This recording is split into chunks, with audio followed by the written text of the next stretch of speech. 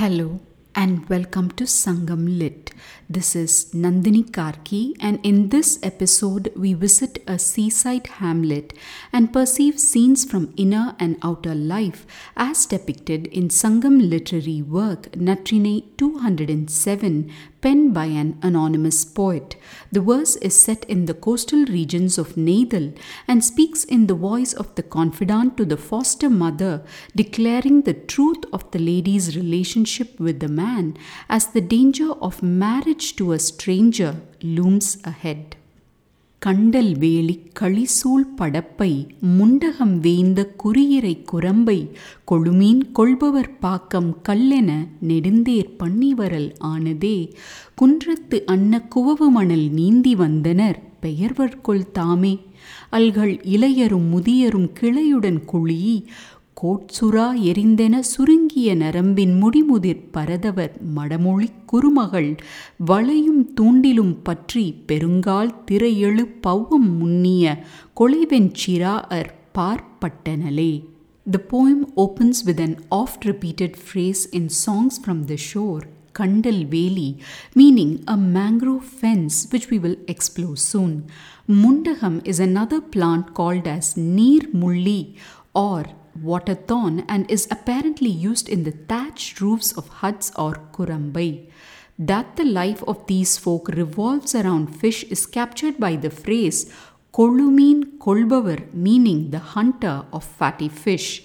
Without any know-how of omega-3 healthy fats or the benefits of good cholesterol, the ancients have been calling the fish fatty 2000 years earlier. Goes to show names and facts come later, but the essence is always felt. The phrase இளையரும் முதியரும் கிளையுடன் குழி echoes with a strong bond of comradeship, for it means the young and old join together with kith and kin. Wonder what they do after getting together.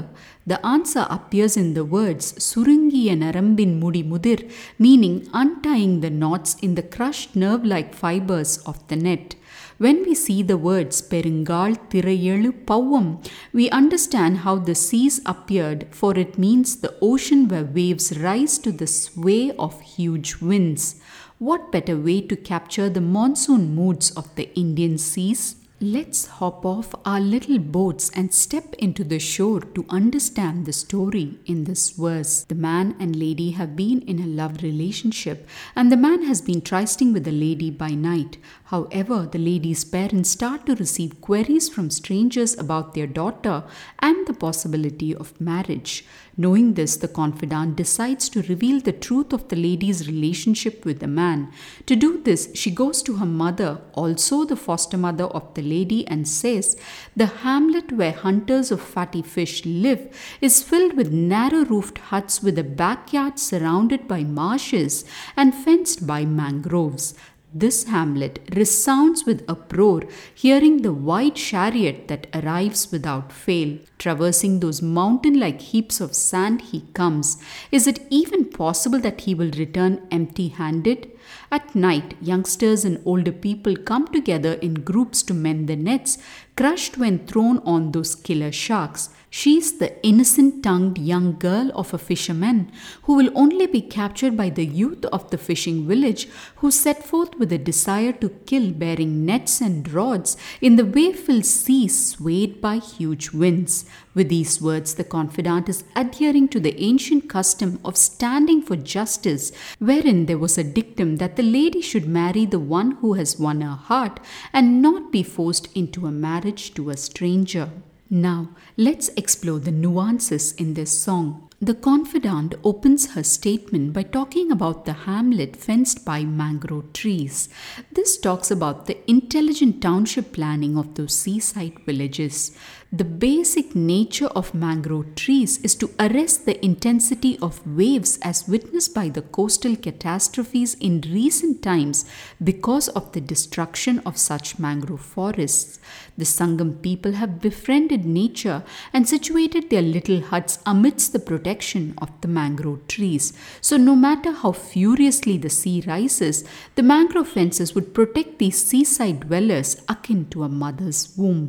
Traveling further into the verse, the confidant talks about how the whole village of fisher folk is in uproar about the chariot that keeps visiting the lady. The confidant then praises the one who comes on the chariot, saying he climbs on mountain-like sand dunes to seek the company of the lady, hinting that he is not one to be stopped by impediments on his path. Then she adds that this lord does not seem like one who will return empty-handed. But if the lady's parents continue on this path of accepting proposals from strangers, then the confidant says that the lady will only be captured by the nets of fishing youth who traverse the seas with a desire to kill. With these words, she is making it evident that the lady will end her life in the seas unless her mother and father give up their thought to marry her off to someone else. It could also be that the confidant was saying these words while the man listens nearby, thus urging him to come seek the lady's hand in marriage. With images from the shore, the poem sketches for us the inner life of the lady, wherein she is sworn to the man who tries with her.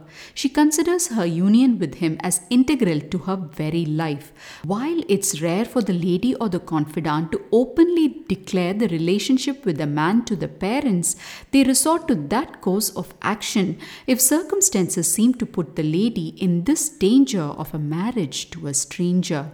A poem that tells us that the ancients considered the link between love and marriage as something that was not to be taken lightly. Thanks for listening to this episode of Sangam Lit and journeying with me to ancient lands and minds. Please visit nandinikarki.com to share your thoughts and do rate and review Sangam Lit on your favorite podcast app. Until next time, Nandri Vanakkam.